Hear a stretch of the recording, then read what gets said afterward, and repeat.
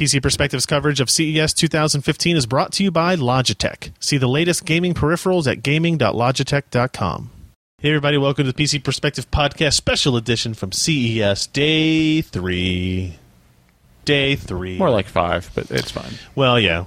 Friday I don't think counts. Saturday we didn't do a show, so it doesn't count. Only days that count are days we podcast. That's how I live. Okay. The only days that matter are when I get to talk with Josh and Alan. Yeah. On podcasts. Oh, I'm sad. It's actually today was the actual first day of the show, right? Yeah, I believe so. Today is Tuesday, by the way. Thank you guys for joining us live. If you are PCPro.com/live, we record the show there. We've got a chat room. You can hang out, ask us questions, make fun of us, do whatever you do. And then, of course, PCPro.com/subscribe if you want to know when we are going live with events. I actually gave people like 45 minutes notice this time. Yeah. Which is way better than we had the last times. And it's earlier. We're actually recording this at 10:45 Eastern Time, which is like our normal start time, if you think about it, for a podcast. So there's that. And then PCPro.com/podcast. That's the normal stuff. Normally, well, whatever. Anyway, if you're listening to this, chances are you've heard a podcast before. So welcome. So let's dive into what we did today. Starting with, let's go to Asus. We actually went over to their suite. We saw most of the same stuff. We talked a lot about it yesterday, so we won't need to follow up on it. We saw the Transformer Qi. Yeah. Transformer Book Qi. Transformer Book Qi. I knew there was a word I was forgetting there. Saw the phones. They had some new networking stuff that was actually kind of interesting. They had... Sauron helped design the antennas. No joke. There was an AC repeater that looked like the Borg or David Hewlett ZPM. Yeah. Yeah. We had some cool stuff there. They didn't have any like motherboards or graphics cards to show off. They did show off obviously the PG27AQ monitor, which is that 4K IPS G-Sync panel that they announced yesterday that we talked about yesterday. Got to see it in person. It wasn't. I guess they had one running an actual game and one running a video, so we did get to see it actually running, but didn't get to spend a whole lot of time with it. That is a second half of the year product still with an unknown price tag, and I know a lot of people that are interested in it. I would be way more interested in it if I knew the price was not $1,000 or something like that. You can't put a price on perfection. You can, and I do all the time. Actually, that's how I sell me, guys. Yeah. So I don't need to spend any more time on that because I feel like we talked about it yesterday, and I didn't spend enough But time with it. did you find Incredible there? I did. I mean, they've been searching for it. He was in the back, and he wasn't allowed out. Hi, phone. They also, I didn't get to see it. We wanted to see the new MG monitor, who I keep saying that because I can't remember the full model number. Mm-hmm. The MG, which is the 120 hertz IPS 25 by 14 monitor that may support adaptive sync technology, not FreeSync necessarily, but adaptive sync, variable refresh stuff. But they kept hiding the monitor from you. They kept hiding it. And I'm not sure it exists. I'm not sure it exists either. They emailed me later and said, hey, I'm really sorry. A couple of other press people got to see it before you. Don't be mad. Because I was the instigator of trying to find, like, I was like, yeah, ROG, I got it. This is the one I want to see. For shame. So we're going to go back there tomorrow, hopefully, and take a quick look at that. So that was Asus. Not a big jump there. We went to Corsair. Ken and I did. They had again, we talked about their products previously as well because the announcements went out. They had a new what is it? HG110? No, H110 GT. Yeah, GT. Which is a new water cooler. They actually did some cool stuff to it that I guess I didn't realize. So the design of it is different now. Like the pump looks neater, right? And it doesn't add anything functionally, but it has looks like a metal plate on it with their logo and branding. The actual radiator itself has like a silver ring around it with their branding on it. Instead of just designed instead of just a radiator. Yeah, instead of just like that plain black radiator that everybody uses, it's got a little bit of design to it. The tubes that go from the radiator to the pump and back are now like they have a fabric sleeve around the other sleeve just to give it a little bit nicer touch there. And it's I think they said it would be like there was like 5 or 6 degrees better than the 110 or the 100. The standard thickness, 240. The 100. The 100, okay. With better pump, they're using Corsair 140L fans, like high quality, very low noise fans for it included with it. And then the pricing is the same as the 100 was. So, I'm sorry, is that exciting? Yes. Yeah. Yeah. They also had they announced this yesterday, the bracket for the GTX 700 series, like some of the 700 series, that allows you to mount an all-in-one cooler to your graphics card. They admitted it's late to the game.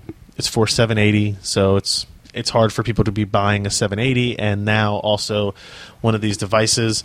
But it's a little interesting thing that they're working on one for the 970 and 980, and those will hopefully be here much shorter or much closer time period than to release than with the 970 on that. What else did we see there? The new Voyager GTX USB, Alan, is it has like a metal body. It's actually it feels really cool. It's pretty sexy. We've got a post up, I think, that has that same picture. Yeah, but like holding it feels nice. Like it feels weighty and heavy. And they said they basically did that because they wanted people to know that the one with the SSD parts inside of it was more than just a standard USB. I don't know. I thumb kind of like drive. that the other one was light.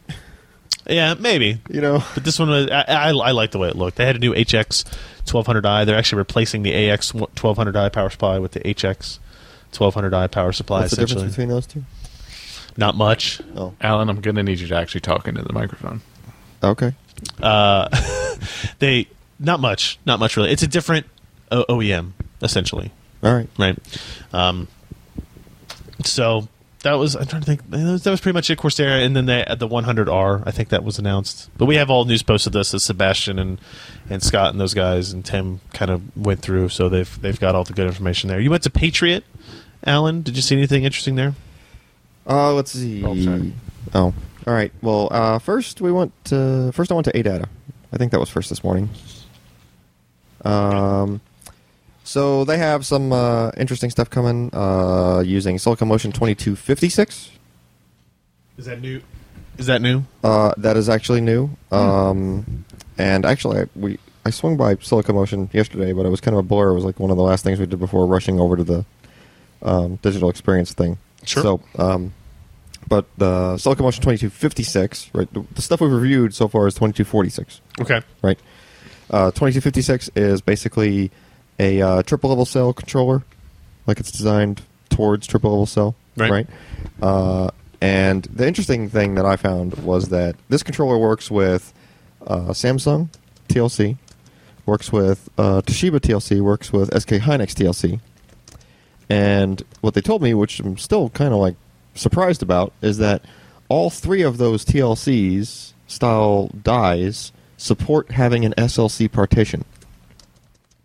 So not just Samsung with their Evo, right? Apparently, all three of those That's not vendors, very unique then. right? And this controller, this 2256, is able to handle that partitioning and basically do exactly what the Evo could do. Right, so this is a competing, not Samsung SSD that's on the horizon that can have, TLC, which is relatively low write speeds, but SLC cache for, certain number of gigabytes worth of continuous writing. So that's, that's Okay. kind of cool, right? Yeah. ADATA also had they were showing a lot of other things that were like kind of, way over the horizon kind of things, like enterprise SSD with a whole bunch of solid state caps on it, so it can reliably have power interrupted to it over and over and over again. That's what As all things should be. They actually had a demo running with like a microcontroller powering the SSD, and it was connected to a system, and it was just like pulling the power and then plugging it back in, basically doing the equivalent.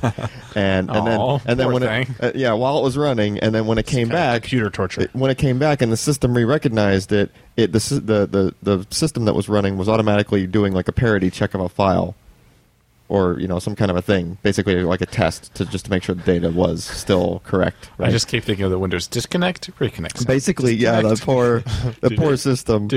That's exactly what it was doing, right? That's exactly what was going on.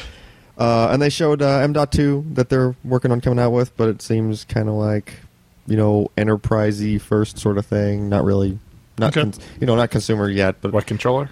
they didn't even. I don't even think they said what the controller was on that one. Yeah. Okay. All right. Yeah. Just kind of random things. And then ADOT always has these other really, off the wall kind of things. They have different, you can change colors of LED light bulbs that they make and all sorts of, Sure. that's not really, Yeah, it's not really our wheelhouse. yeah, it's not really our thing. They did have one thing that did catch my eye, external RAID 0 within an SSD, within 2.5-inch SSD enclosure. Like basically an external 2.5-inch style, form factor SSD in a little mini box kind of thing, right? Okay. But it was USB 3.1 Type C, There you go. right? And supported 819 and 839 meg per second read and write, respectively. I could plug that into my new MSI Z97 motherboard. Yeah. It'd be perfect. Did they have a demo running, or was it just no, like no. This was they like just said that's what I don't this even think there was performance anything was? in that box, Okay. but they said that it was Just say coming. we could steal it and then run over to MSI and plug it in and benchmark. That was so Nice. that's a chicken and the egg thing. That thankfully we now have the egg and the chicken just in two separate places. We should have those two meet. Yes, we should. Somebody running down the hallway. Okay, so Patriot or SanDisk, anything interesting there? Let's see. Patriot's doing some kind of. They always have like a bunch of other random stuff. Like you would think that they just do memory and solid state. Sure. Now they have like iPhone cases and like Yeah. iPhone cases with like some kind of connector on the back and then magnetized docks that you just like stick it to and it like charges and stuff like Yeah. that. There's a bunch of that stuff, but But they did have a USB 3.0 external drive which looked almost just like the Samsung T1, which had apparently been out for a little while and I think is even like maybe even a little thinner Doesn't look as cool. than it. Yeah, it doesn't look as cool, but I mean, it doesn't go as fast either. Nowhere near the speed of Oh, yeah. the Samsung part, like half the speed roughly. Yeah. So there was that. I mean, at least that they did have something. They were showing UHS-2 SD card. goes how fast? UHS-2. Yeah. UHS-2. We talked about it. It was a while back. We talked about it. It's basically an SD card where you usually have the front leading edge row of pins, but then UHS-2 actually has another row of pins. Okay. It's extra data connectors. Faster. All right. Oh, right. So UHS-2, it's like this card is rated supposedly at 280 megabytes per second. That SD card is?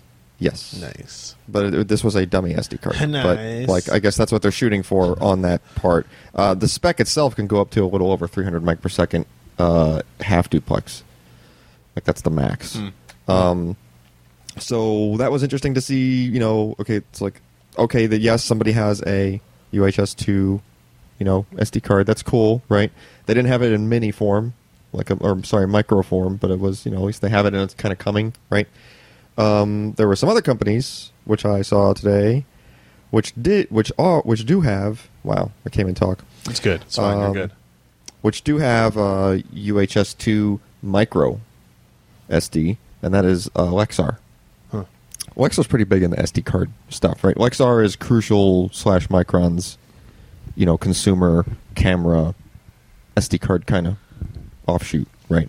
So they had those. They showed a 1000X rated SDHC card. 1000 X rated. Yeah. So okay. That's, So that Movies at one time. So translation. That's some really bad stuff you're watching. The X, whatever X rating of an SD card is a throwback from CD-ROMs. Why it's still sticking around, I don't know. But CD-ROM 1X is 150K per second. So if you times 1,000, 150 meg per second, right? It's simple enough when it's just an even 1,000 like that. But this was remember that a couple months back I was all excited about like that Lexar really like tiny micro SDHC card reader that's like barely bigger than the USB port, Sure. and you just slide the card in, and the performance was like 100 meg per second, like really good performance for like really tiny, provided the card could do it, right? Yep. So this guy, same exact form factor, card reader and card now available or coming soon, and at 150 meg per second. So the things are going like even faster for like a really tiny, really tiny SD card that can go that fast. It's who knows what you're going to plug it into right now. Like Right. smartphones don't have UHS 2 ports in them, and I don't think they're going to have them soon, really either. But again, cool things that are coming, right? That are like faster speed to transfer data, like SneakerNet kind of stuff. Never heard of it. Crucial also had, they have their DDR4. Cool. Right, that's Micron's memory thing, yep. right? DDR4 they were showing. I've heard of that. So MX200. Ooh, we like the MX100. MX200 is kind of going to be an M600. Oh no! For consumer, Oh, I know. no. Yeah. Okay, so the M600 was the thing with the dynamic.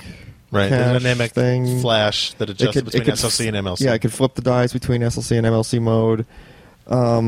So they're trying to carry that over into this, and I kind of voiced the concerns that we voiced when we did the review to them. Hopefully, they said that the firmware is different now. We'll know when we actually do the review of them when we get samples, Sure. right? Yep. So here's hoping, I guess, because it is a good idea. On paper, it was always a good idea. Yes, very much so. So there's MX200. There's a BX100, which is supposed to kind of sort of replace the MX. Kind of like they're going for the really low cost SSD on that, right? And as a matter of fact, I think that's like the Silicon Motion 2246. I think is the controller in there. So they're not even using the Marvell latest controller for like they usually do, okay. right? So it sounds like they're just trying to do their best to get the cost down. And they were talking about launching like around 40 cents a gig all the way up to a terabyte, I think, with that, or somewhere around there. How about 20 cents? No, not 20. How about... But How about 350? But 40's... No, not 350. But 40 cents a gig is pretty good. I mean, for again, launch MSRPs, Yeah, right? yeah, So yeah. that's good to see launch MSRPs from Right. additional companies, right? That are pretty low. It's a video. It's a video. What else did we do in this whole storage chunk of stuff? OCZ. We can come back to you, so you Want me to take come a back to break. me? Yeah, okay, I'll take a breather. Take a Go break. ahead. Yeah. Josh, did you go see Zotac? Yes, I went and saw Zotac. Thanks for making me talk because I don't yawn nearly as much I know. when talking. Anything interesting at Zotac? Zotac is they're doing interesting cards, especially with this 970-980 generation. Okay. We've usually they're the ones who are oddly enough at the beginning that were in stock. I know that heard some good and bad things about their products, but I think overall they're about average in terms of RMAs and quality. Sure. But they have the great casings. They have multiple fans. They overbuild the cards. Their amp versions have things like voltage monitoring, where you plug in a USB micro cable and then plug that into a USB port, download their software, and you can monitor all these other voltages that some other ones don't actually do. We haven't really reviewed much of their stuff, but maybe that's something that they would like That's to cool. change. That sounds cool. Yeah. One of the more interesting ones is, so they make these higher end cards, the amp and the amp exclamation point, and I can't remember all the different branding that they have. But exciting. they didn't have anything that was more reference-like, but still was Zotac. So they kind of went down, took it down a notch with the 970. It still uses their own PCB design board. I think it doesn't. No, it does have a backplate. Less, smaller cooling, and instead of 2x8 PCIe, it's got 2x6. So you can still overclock it. It's still got a high clock speed coming out of the box, but you're not going to have the really high overclocks that you need with like LN2, water cooling, Sure. stuff like that people would use these boards for, and they're offering it that at a much lower price. So you get a reference price of $329. I think that's still reference price, and you get all these extras that Zotac is giving you with this board. So they're getting a bit more aggressive with their price points, and they'd like to make a bigger impact in at least the North Sure they American would. market. Yeah. And so I got to talk to them, and they had a bunch of their new Z boxes. So they're going with some of the next generation of Intel Broadwell products, U stuff. Broadwell U, and they're still they still have AMD offerings, Okay. which is kind of interesting. Yeah. They do? They do A4s and I think A6s, depending on the box. I thought you were talking GPUs. I was real confused for a second. No, we go to the Z-boxes. Yeah, Z box. They had That's cool. the Death Star globe, That one is Z-Box pretty cool. thingy. It's kind of fun. Is it actually Star Wars branded? No, it is not. But people did make mods out of it, and of course, somebody did make a Death Star Of course, yes. out of it. Had all kinds of lights poking out. Why It not? was- Yeah. They should get those lime green toothpicks and have a laser blowing up Alderaan. That would be a lot more fun. Yeah. So they got a lot of little things going on there. I'll write about more. But they're a thriving little company that would like to make a bigger impact. What about NZXT? NZXT, I can't talk about. Cool. I'll talk to you guys later. Okay. Yeah. After that would be what? Sapphire. Sapphire. Sapphire's a little disappointed. Okay. Because AMD has not been releasing chips. They don't say that, but they're like, sorry, we don't have anything really new. We've got one of our top end. What is their branding? I forget. Sapphire. Tri-X. The Tri-X. Tri-X. I think it's so. Tri-X. But they have one of their top end 290X that they've redesigned. It's again a very beefy card. They've got the 10mm heat pipes and like an 8mm and also 2 5s. So you've got 5 heat pipes coming out of there, plus the vapor plate. And it's just such an overbuilt, heavy cooler. I mean, you can kind of overclock that thing to the moon as compared to other 290Xs. They actually have... They're probably the best of the AMD partners at this point right now. So They're up there. I think MSI may kind of... MSI seems to have more favor towards the NVIDIA side of things for right now. So Yeah. they go back and forth depending on who's got what product to sell. So Yeah. As Sebastian, well, that we don't have to go into that, but No, the Sebastian, his no. coil wine was actually his PSU and not the Lightning card. correct. Anyway, but that has nothing to do Slander. with Sapphire. The other one was, of course, the R9 285 Mini ITX that they have. It's a really overbuilt cooler on this pretty small card. We may be getting one here soon to compare against MSI and the Asus Mini ITX. People seem somewhat excited about that, but the R9 285 is not been the biggest seller for AMD, primarily because they released it, and then we saw the 970 and 980 come out pretty shortly after that. So it while it was a little bit more efficient, it had Anything we can do? Nope. Okay. it had better, a little more efficient, had more, had the XDMA and True Audio, but it was not the big jump that we saw with the Maxwell. Okay. All right. So that was Sapphire. And Diamond Multimedia, they're kind of in the same thing. They would like to sell more video cards, but there are no real refresh models. So around their place, they have a kind of wireless mirroring box that they showed off. So you connect to it wirelessly, and the box is connected to the TV, and then you can mirror your thing. You can actually share that, so you can swap through whoever is mirroring on the screen for, education meetings, stuff like that. They actually have kind of a cool video capture, a 1080p video capture box that accepts composite or component? Component like red, blue, green. Red, blue, green, Yeah. yeah.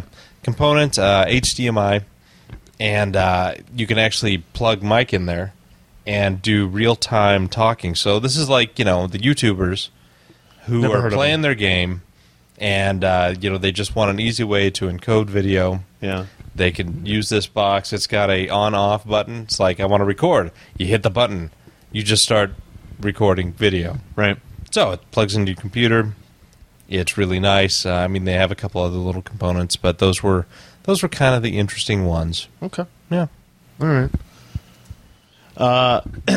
Real quick here, if you're watching the live stream, it looks like it's going up and down, so you may or may not be seeing this. So it looks like it's getting data now. So like I said, the LTE here goes in and out. We really can't do much about that because the hotel is way worse in all that regard. So if you miss any of this, don't worry, you can go back and watch it all later, like multiple times on YouTube. So we went to Cooler Master, right? And they didn't have a whole bunch of new stuff. What they did have new that was really cool was so if you remember, there was a technology we talked about on the podcast in multiple places, I think, from it was kind of like developed by Sandia Labs, right? And the idea was making a heatsink that uses the metal of the heatsink to actually move the air. So use the aluminum or whatever it happens to be. In this case, it's aluminum to actually move the air across itself and the rest of the heatsink. And so we have Cool Chip technology. Is that what it was called? Yes. Yeah.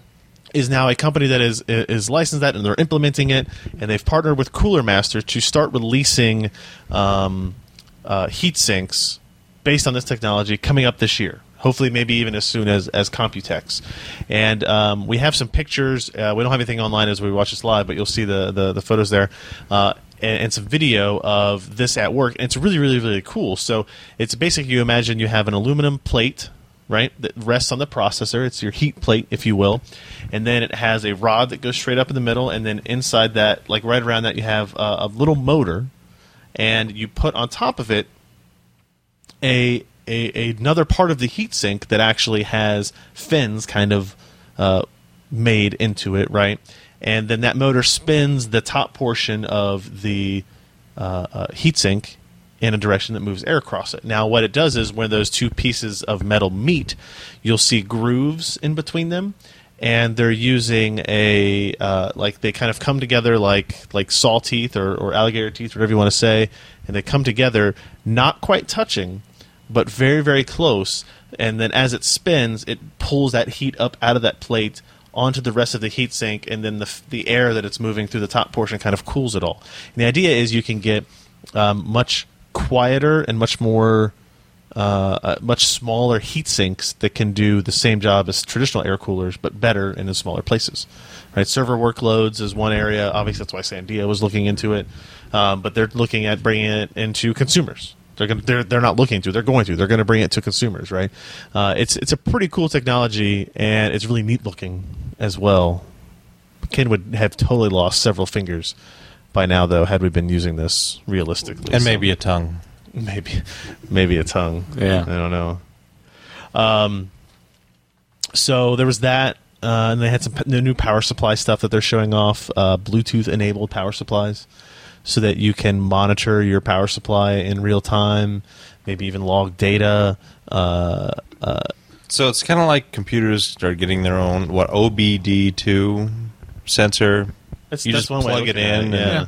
and you get stats on everything. There's just a little. So this was like a dev kit, and there's just a little board with an ARM processor and a Bluetooth module sticking out the back of the power supply. Right. Put an ARM processor in everything, and it'll all be good. Correct. Sure, why not? I know a company would be very happy about that. ARM? Yeah. Oh, yeah. Then why not? Intel. Oh, sad face. So that was Cooler Master. We'd already talked about the new stuff at Samsung, right? Was there anything else, Alan, at Samsung? Or Let's see, other new stuff. we had the little portable hard drive, but They just had some other upgrades to like their micro and SD card stuff Okay. lines, but that's not really significant. okay. They didn't do any. I didn't see any UHS-2. Okay, So- gotcha. We did go see Intel, and they showed off the new Broadwell-based NUC, and that was cool. Mhm. It's smaller, it's faster, it's got M.2 port, fast by 4 M.2. Wi-Fi is soldered onto the board now, so it's Yep. included. Yep, Wi-Fi is included. You don't have to worry about adding that in. Same prices as the previous models. Nothing changes there. The power brick is smaller. It's a much more efficient and cool-looking device. But I think by far the most interesting thing we saw was the Intel Compute Stick, which is it's a thumb. It looks like a thumb drive, but it's larger. The base of it is a little bit larger, and instead of a USB drive, it has an HDMI port on it, and the HDMI port is to be plugged into a TV.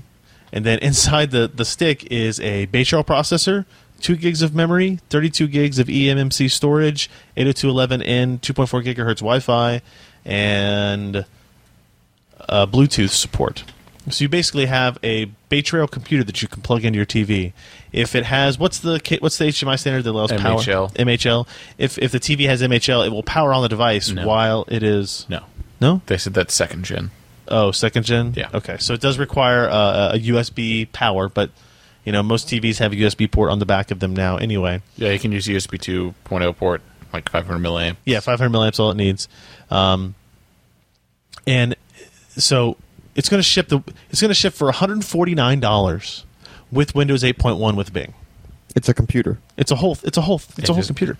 Right? You use Bluetooth to connect your keyboard mouse, and you basically have a computer connected to a TV or a monitor for that point, right? Anything that has an HDMI port. I posited that we should plug it into the back of an Xbox One and have it be the pass-through.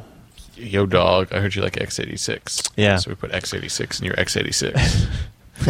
What else we got? And they're going to have a Linux version that has 1 gig of RAM, 8 gigs of storage, $89, I think. Right?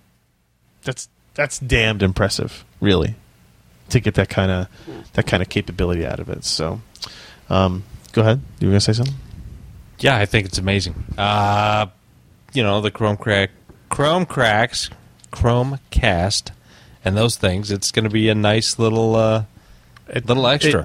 It's nothing like a Chromecast. No, I know that, but I'm just talking about we have the functionality of the Chromecast and those little things, but a stick that's only slightly bigger. We're going to run out of HDMI ports. Yeah, I know. It's a fully functioning computer that can do lots of stuff. Yeah. It looks pretty neat. What was the new stuff at OCZ, Alan, you were going to mention? There was that Jet Express SSD controller. That's their new controller. Okay. Yeah, 10-channel controller. So not 8 like normal, right? That's more than more than 8. So they're shooting more for enterprise with this, obviously, right off the bat. But it's M.2, form factor. It's not the M.2 2280. It's longer. I forget what the next highest increment is, but it's the longer one. The one they were showing had, it had extra caps on it for power loss protection and all that other stuff. Like definitely a beefy enterprise kind of SSD, but in a really tiny, thin. M.2 isn't exactly a big PCB. No. It supports SATA and PCIe, and along the PCIe route, it also supports NVMe, right, for the protocol instead of AHCI, which is cool. Yep. Basically, they're trying to throw everything possible at one controller that they have developed so that it can support everything you could possibly need, right? Cool. And the link on PCIe is PCIe 3.0 by 4. So okay. Not 2.0 by 4, which is what typical M.2 is, right? And we don't have a lot more detail than that, right? We don't have any kind of specs, like performance specs or anything like that. But, a 10-channel controller, it's potentially a lot of bandwidth. Yeah. To be able to throw at the PC there. So yeah, we'll see where that goes.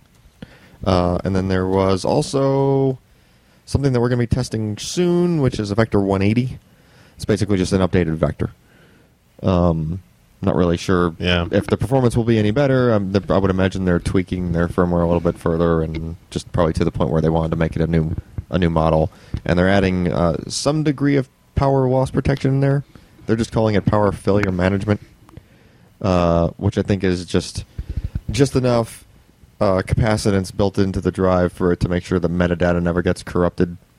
Right? I don't think they're really covering in-flight data. I think they're just covering make sure that the drive shuts down gracefully. Gotcha. If you get power loss, when it's not expected. And that was pretty much it for OCZ. All right. So our last stop for the day was at AMD. Yes. We talked about a few things. We talked about Carrizo for a little bit, which is we're allowed to talk about that, right? Yeah, they didn't really. We are now. Yeah. We didn't get that much information. It's basically their new replacement for Kaveri, essentially. Correct. It's there's two flavors of Carrizo. Carrizo L, which is going to replace Kabini. Okay. And then there's just Carrizo, which is going to replace, the mobile Kaveri. What they're doing, which is kind of interesting, is they're going to have one infrastructure for both chips. Okay. So you don't have to have a different socket or a different ball grid array. One motherboard and any kind of laptop is going to work with either chip. So they can have the really low power, 15 to 25 watt. I think it's actually 10 watt but anyway, they didn't go into actual numbers of the Carrizo L. No, not yet. Or you could have the higher powered, just regular Carrizo, and they're both SoCs. Southbridge is integrated on both. They're going to do some really interesting things with 4K. They've got built-in H.265 decode. Yeah. That they showed it side by side against an Intel that was doing 4K, Was it 30 frames per second, Bay Trail. and it just wasn't, Couldn't do it. yeah. But No, I'm sorry, that wasn't Bay Trail. I thought it was an i. It was Core i5. Yeah, Core i5. Yeah. But it was, it was pegging the CPU Yeah. and just not able to do it. But the built-in hardware with the latest UBD that will be hosted in Carrizo was doing it really nicely. Yeah. So, yeah, I mean, energy efficiency, it'll be a next-generation GCN architecture. It's going to support, obviously, DirectX 12, Mantle, all the goodies, but they didn't want to go into any of the real details. They're going to do that at ISSC in February. Yeah. And Server so, conference. yeah, that's it. They're going to go over the architecture a little bit more. They say that it's going to be a mid-year product. So that's going to be Computex plus or minus, well, Computex plus probably a couple of weeks. Right. But we'll hear more about it soon. So that was kind of interesting to see that they've actually got new products coming down utilizing Excavator and a more unified mobile platform with the really low power to just regular kind of laptop power. Right. Yeah, all right. And then I think, let's see, we need to talk about FreeSync. Probably. Do we? I mean, we should, I guess. I think some people are interested in it. So this was the first chance we've had. They had 3 FreeSync monitors on display at their suite there. And it was an LG 21:9 ratio 2560 by 1080 screen. They had a Samsung 4K 28-inch screen, and then they had a BenQ 27-inch 25 by 14 screen. The BenQ is a TN. The other two were actually IPS or AHVH. No. One? Some IPS-like technology. AHVA? Yeah. Yeah. We're going to have to make you learn this by the end of the week. It's going to be AHVA. important. What's it stand for? Anybody know? I don't know. That would help. Anyway, Advanced something, good quality. vertical alignment. Almost IPS, we'll say. That sounded pretty good, though. Horizontal, vertical alignment? Yeah, those are words. No, because PVA. But anyway, So, go ahead. Okay, so we saw FreeSync, and it worked for the most part. It worked pretty well, but it's different in some key ways, right? So the 21:9 and the 4K monitor were 60 hertz displays. The TN panel, the BenQ panel, was 144 hertz display. Now, what is also important is you have to know that these monitors are going to be rated with minimum refresh rates, and it's not like minimum frame rates necessarily, but it's the minimum amount of time that the display will allow the panel to not be refreshed. This is actually the case on G-Sync monitors. It's just kind of worked around in a little bit different way. So even though these monitors on display had minimums, AMD claims that these are still firmwares in development and that these could be adjusted before release, probably in the next 30 to 60 days or so. The 4K monitor, we'll just use that as a primary example, has a minimum of 40 hertz and a maximum of 60 hertz, obviously, since it was a 60 hertz panel. And that means that the variable refresh portion of FreeSync only works between 40 and 60 frames per second. Are you guys having a conversation over chat over there? Yeah, I'm Okay. texting Ken and whispering sweet nothings in his I really ear. do. You appreciate really it. shouldn't send me those pictures while we're on the podcast. I probably shouldn't, but they're fun. So you've got this window of variable refresh on this panel. And what AMD has decided to do, maybe not just AMD, but what the Adaptive Sync standard has decided to do, is that when you are inside that window, you get no tearing and you get smooth animation, right? You're going to have the frame delivered to the screen at the same rate that the game is rendering it. Now, if your game renders at 70 frames per second or your game renders at 30 frames per second on that particular monitor, you are outside that window.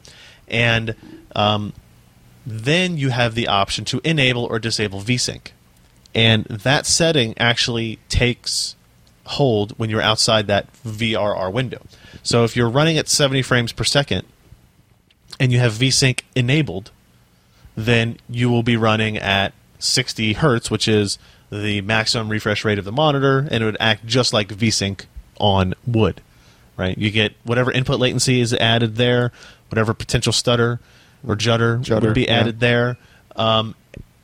If you decide to have VSync turned off, you get the same experience you would there, right? At 70 frames per second, you would see horizontal tearing on the screen, but you would have no input latency, and the frames would show up as soon as they were ready, kind of like we have seen for years and years and years with VSync off. Now, the same thing happens under 40, right? If you're rendering at 30, then if VSync is on, you're rendering it with VSync on, no tearing, but input latency, whatever that happens to be. And then if you have it off, you'll see horizontal tearing, but no input latency or whatever. Right now, that it leaves some interesting questions about like what happens when you go under that minimum level. Right? Are you going to see judder? Is there going to be a transition between that? If you are transitioning between that frequently, if you're going between 35 and 45 a lot on that particular monitor and particular scene, what happens? What is the experience like as it transitions between that? We didn't really have the capability to do that. Yeah. Because the demos they had set up didn't go below the minimum. Probably not an accident, but we'll have monitors soon and we'll be able to tell. And I think that's important, right? Because NVIDIA has worked very hard to find a way to get around that judder. Yeah. The first generation NVIDIA panel Had the problem. actually had that problem at that condition. Right. And since they have fixed it. Yeah, they fixed that. Right. Yeah. And so we don't know we don't know for sure if FreeSync will have that same problem, but we do Right. know that they didn't tell us that it didn't. They didn't have an answer to it. Yeah. Right. And just enabling VSync is not enough, right? Because if you go from 40 and then all of a sudden you're rendering a game at 38, right?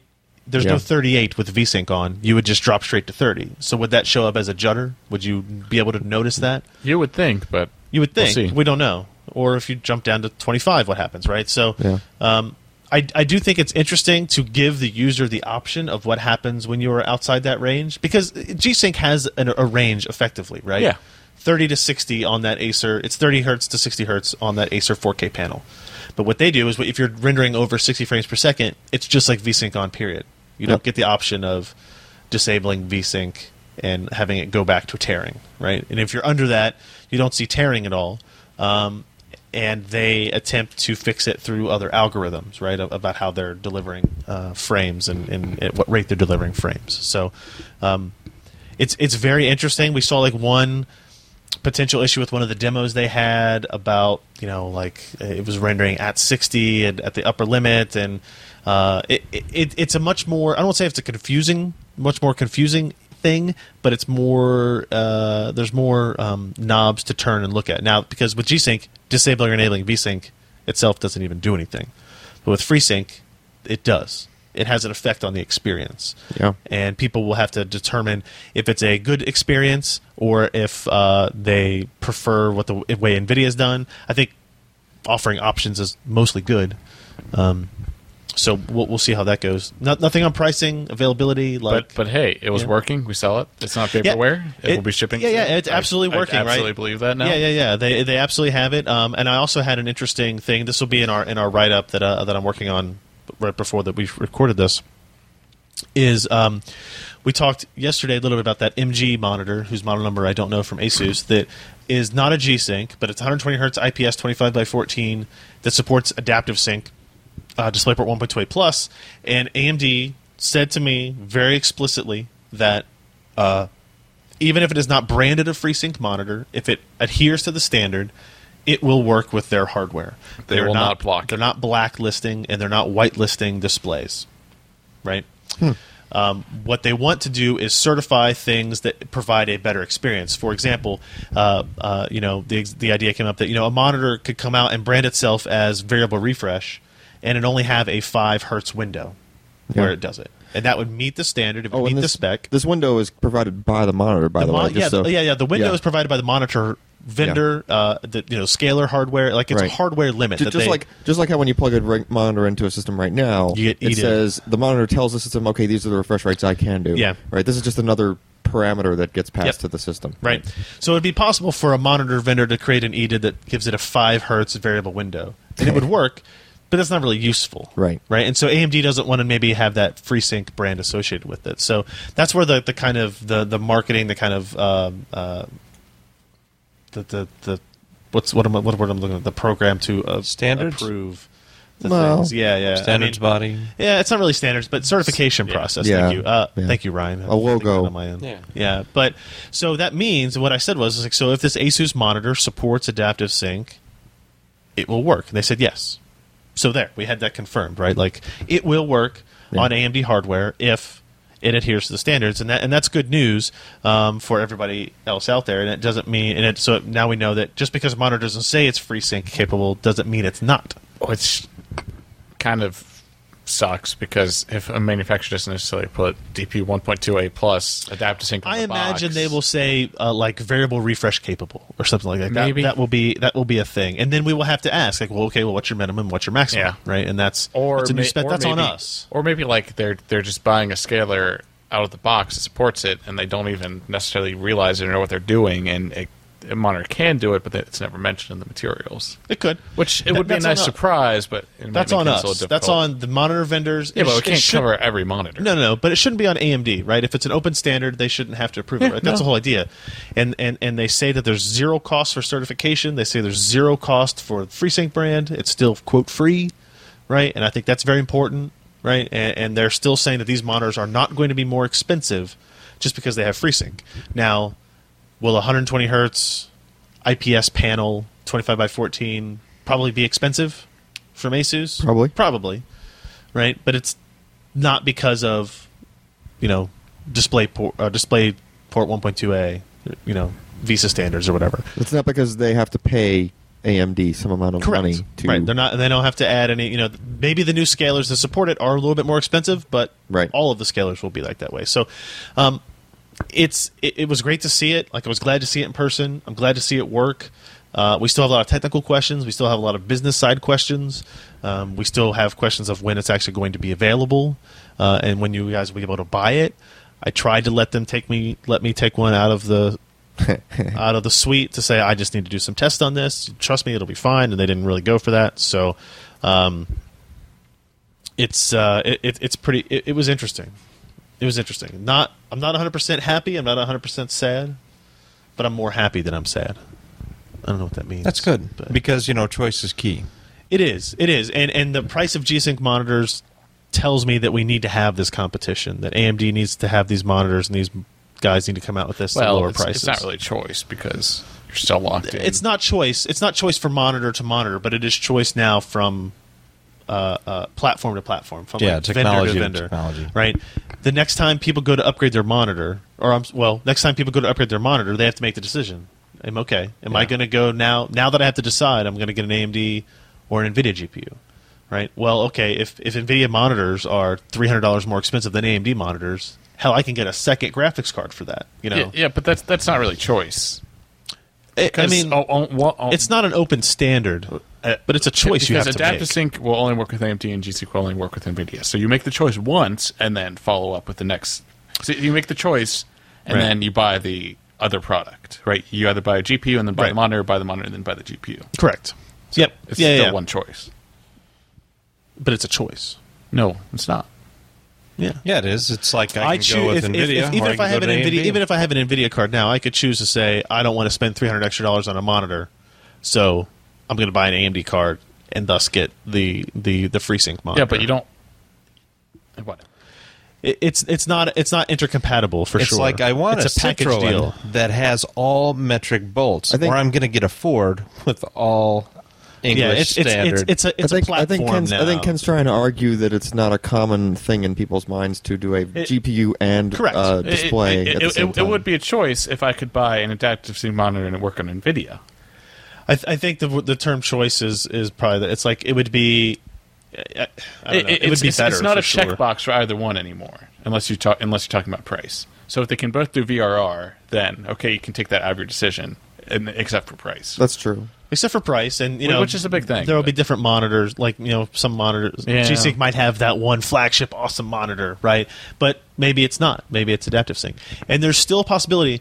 I still believe deep down somewhere that NVIDIA wants to support Adaptive Sync. Well, they're going to come out with a card that will support 1.2 plus They- or whatever. They have no plans he of has supporting he has Adaptive Sync. very Not yet. specifically said that they don't want to support Yeah. that because you can.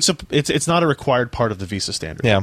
It is an optional part, right? And not only that, but the gist was they can't get the same experience. Like they're going for a specific kind of experience with Not sure that's the case. their G-Sync.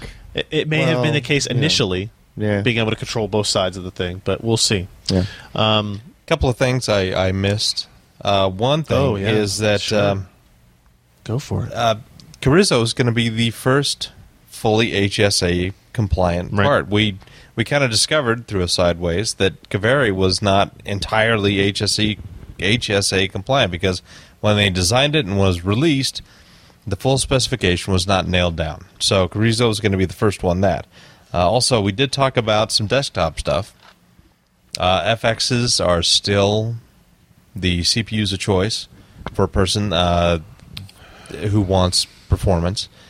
They do have a new APU coming out, the A8 7650K. It's a 4-core and a 6 GPU I don't know. unit.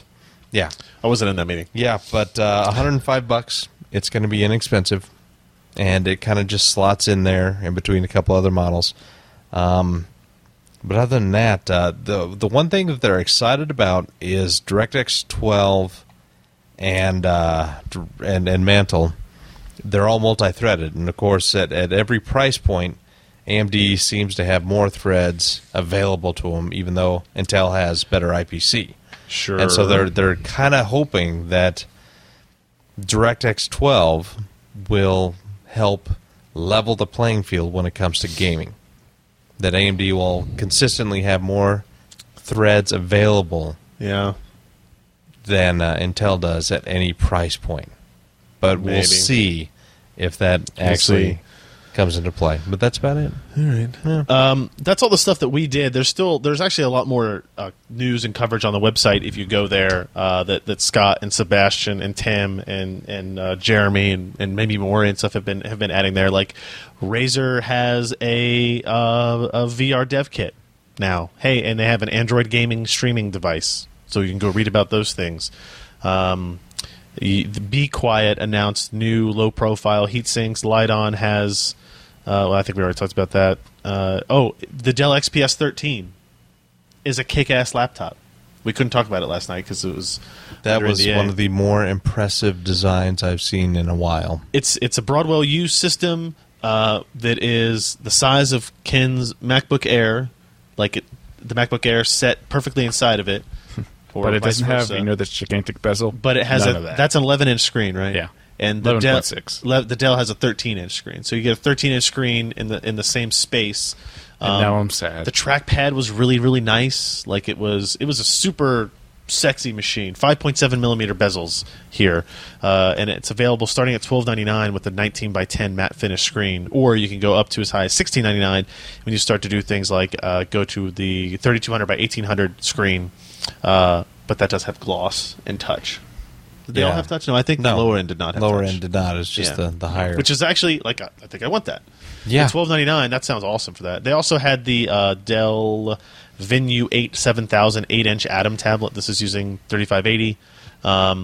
Another super incredibly thin, super small bezel device that's really cool. It's running Android. Check out that video as well. That is 2560 by 1600 OLED display. Yeah, 2560 by 1600, 8.9 inch OLED display, 8.4 inch. Yeah, 8.4 inch OLED display. Looked super awesome, super sharp, super bright. We got a video on the homepage for that.